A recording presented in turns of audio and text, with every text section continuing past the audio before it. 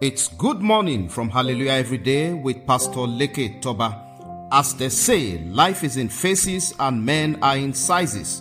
What you know can make you, and what you don't know or refuse to know can mar you. We take our reading from Proverbs chapter 1 and verses 5 from the New International Version.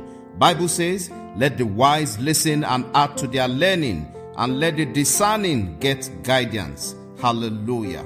Most people stop learning when they write their final exams in school, but that is actually when you should start learning the more. Understand that the day people following you catch up with you in knowledge, you have lost your leadership position.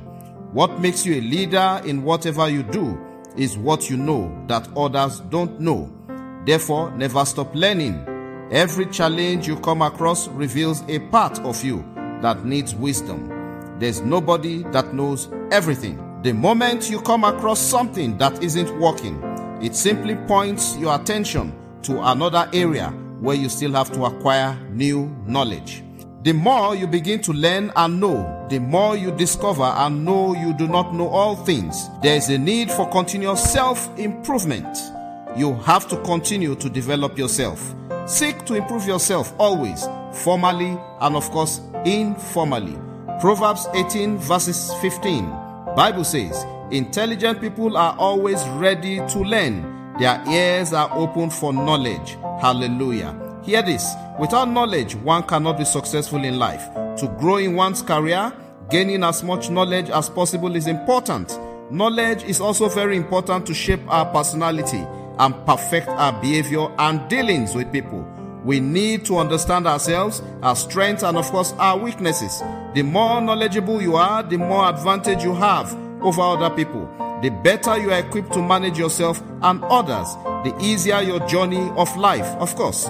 More than anything, knowledge must be put to good use. Knowledge also improves the reasoning and critical thinking.